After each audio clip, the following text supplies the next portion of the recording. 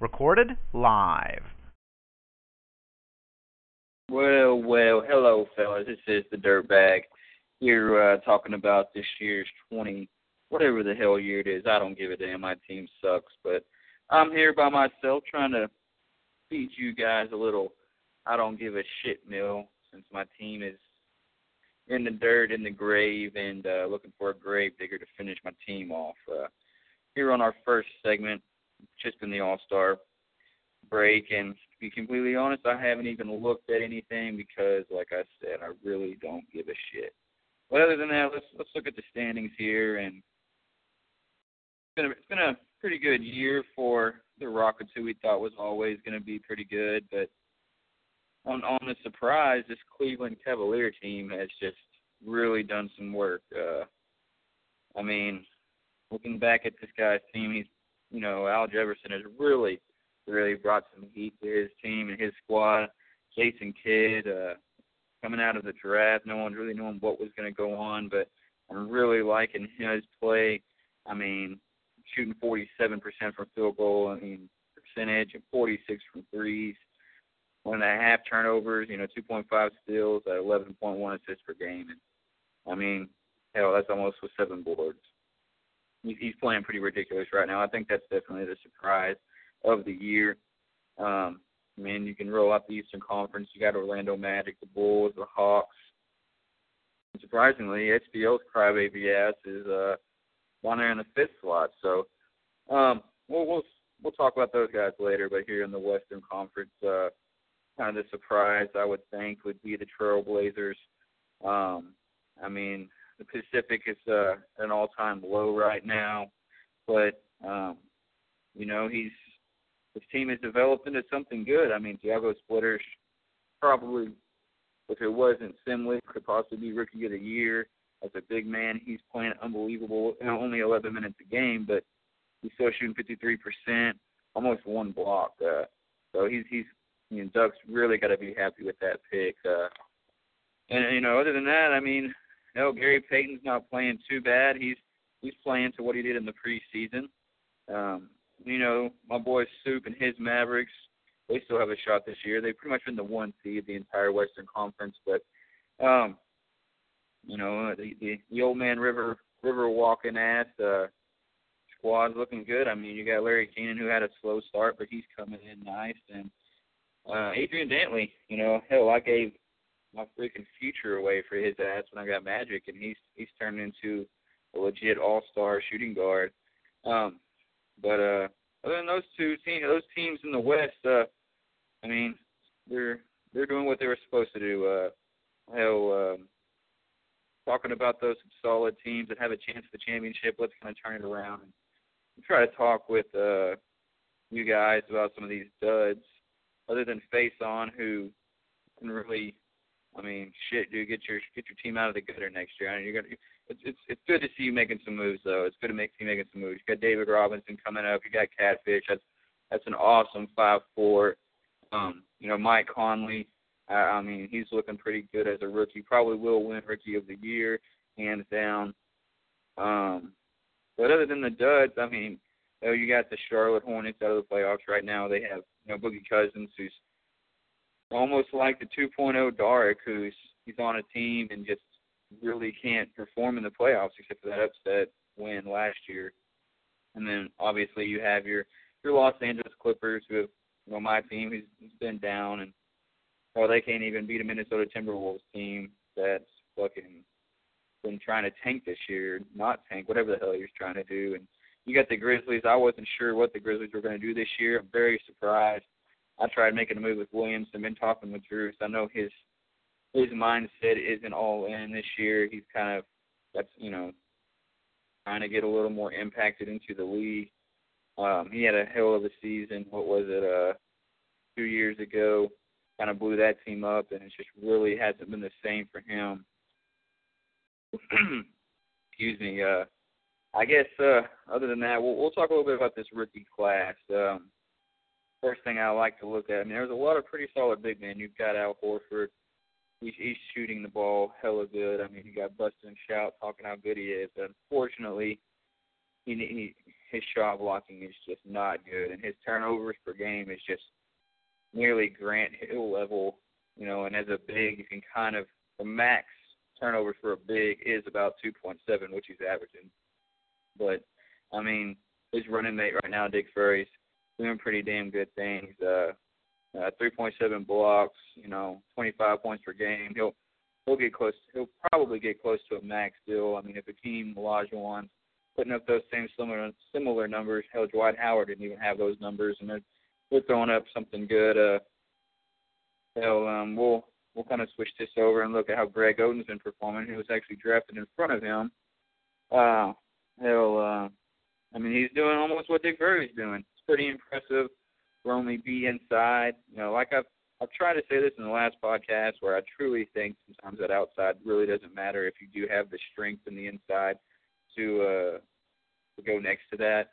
He's shooting, obviously it's a tanking team, but with Pee Wee shooting the ball, and I mean he's kind of that second scorer, 21 points per game, almost 10 boards at 45%, nearly 4 blocks. I mean that's pretty incredible, especially for a guy with no fucking knees. But I really, really think that Mike Conley could really do something. I was real scared about him coming into the draft. But hell, he's doing pretty damn well for a point guard, and having a rookie with no points plugged into him with room to grow. His turnovers are a bit Jerry Westish. Doesn't look like he has a lot of inside scoring with that 40 field goal percentage, but face on, it's just supposedly the most tanking guy, even though I think that I rival him at tanking. I just haven't tanked as much.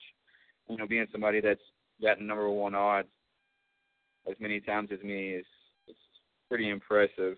Both of us sort on it, haven't even gotten close to him. Well, I think we both had, he had Michael Jordan, I had Magic Johnson, but he's just a little bit more patient than me. He'll ride the tank train a little longer than me. I'm normally out after a couple of seasons, which,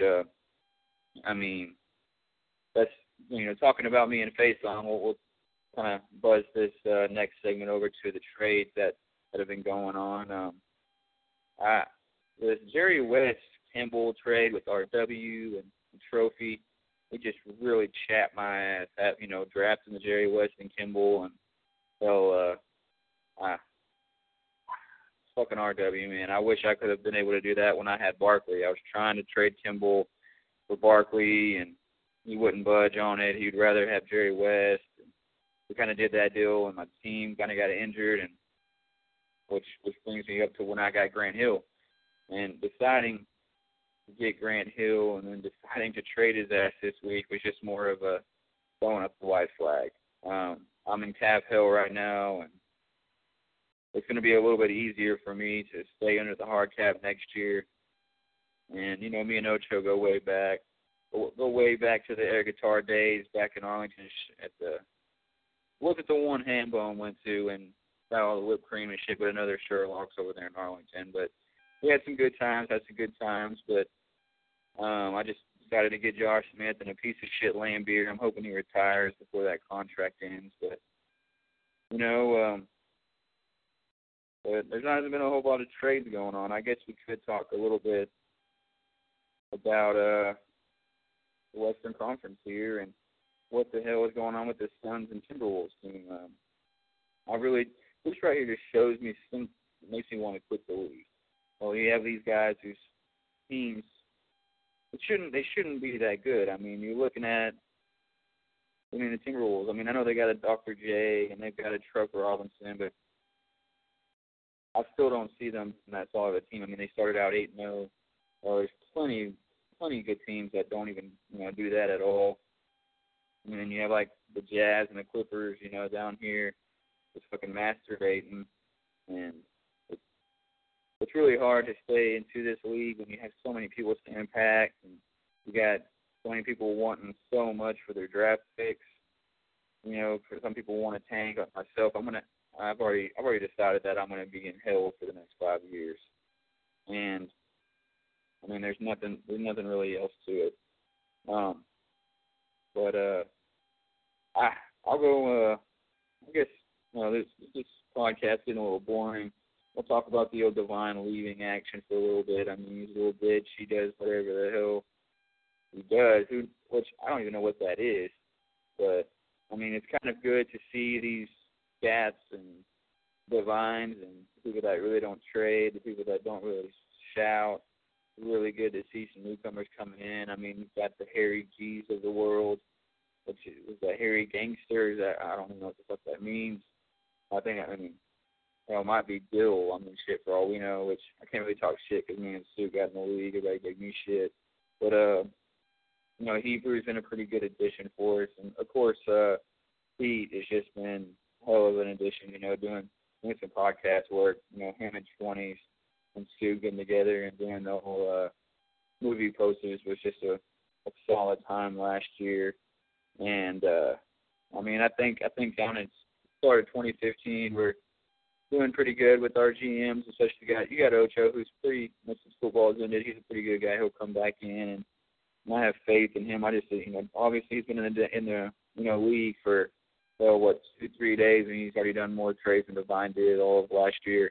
And it wasn't a bad trade. I mean, I spoke with him for, I think it was 2 text messages. He sent me an offer, and I decided, you know what, yeah, I like some Josh Smith. I'll do that trade. I mean, I'm kind of giving up more than I want, but at this moment in time, I can't be too greedy. I just got to try to not trade my picks in the future to just try to stay into the hard cap because it seemed like that's what I was going to be able to do.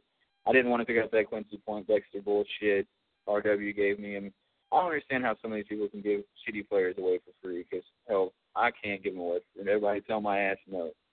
I mean, I think I'm the LA garbage Clippers, man. Just a shout-out. If anybody wants some damn cheap players, holler at me. But, SPO, I don't know what the fuck happened with him. I don't know if this is a rant, but you can't let Dump come in here and fucking boot you out. I mean, that was fucking terrible.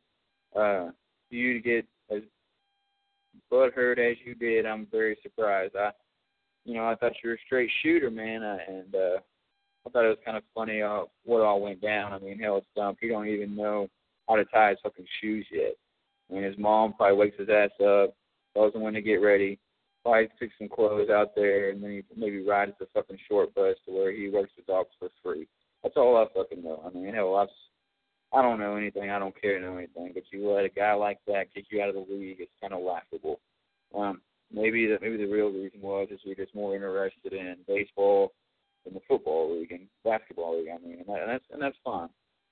But pointing away from some GM talk, we'll kind of go into this league leader stuff coming through. Pretty impressive this year. I mean, you got the Rockets, you got Wilt and Cliff Robinson. They 1-2 in rebounding, and you would think that team must break the fuck a lot of shots. I mean, it's like Billy Hull out there at the fucking 3-on-3 hoop it up where you're just talking shit. There's your bean pies, these motherfuckers. But hell, they're the number 1 seed in the West, which is a pretty good staple at this point in time in the league. And that brings it down to like the Moses Malone. I mean, with the Bullets, I was a real big fan of the Bullets. I really don't know what's going on with those guys right now. I have a strong feeling that they're still going to be in the mix. Sometimes it's better to go into the playoffs a 3-4 seed than a 1 seed. Sometimes it just doesn't turn into good things, good mojo. I think I might have stemmed maybe 14, 15 playoffs as a commish. I'm not sure if it's that many. I know I was commish for about 8 months or so, and I feel like I've seen more surprises and more sure things. And I'm a big fan of Eric Bledsoe. I was trying to get Bledsoe the past couple of years, but I really didn't have the picks and what I needed to give up to get him. And I'm just a big fan of him. I think if I had to pick from any point guard, I would most likely pick him. Magic's a little older. His turnover assist ratio is unbelievable. And that was the top 3 in rebounds. Held the blocks. You talk about Bill Walton and how old his ass is. Shit, man. Another borderline trade for SPL and another reason why he might have quit it. Him and his best buddy Pistol podcast kind of worked in his favor. Got his pick back to where he can tank. And, Pete's done a hell of a job in the draft.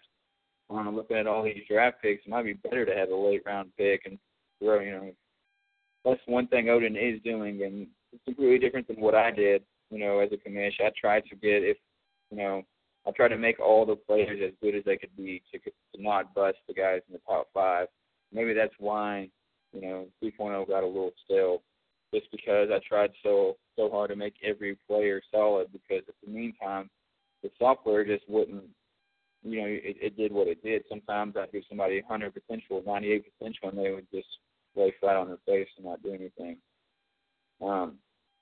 You obviously have Catfish. It's been a strong debate today in the trades of really where he is in the centers.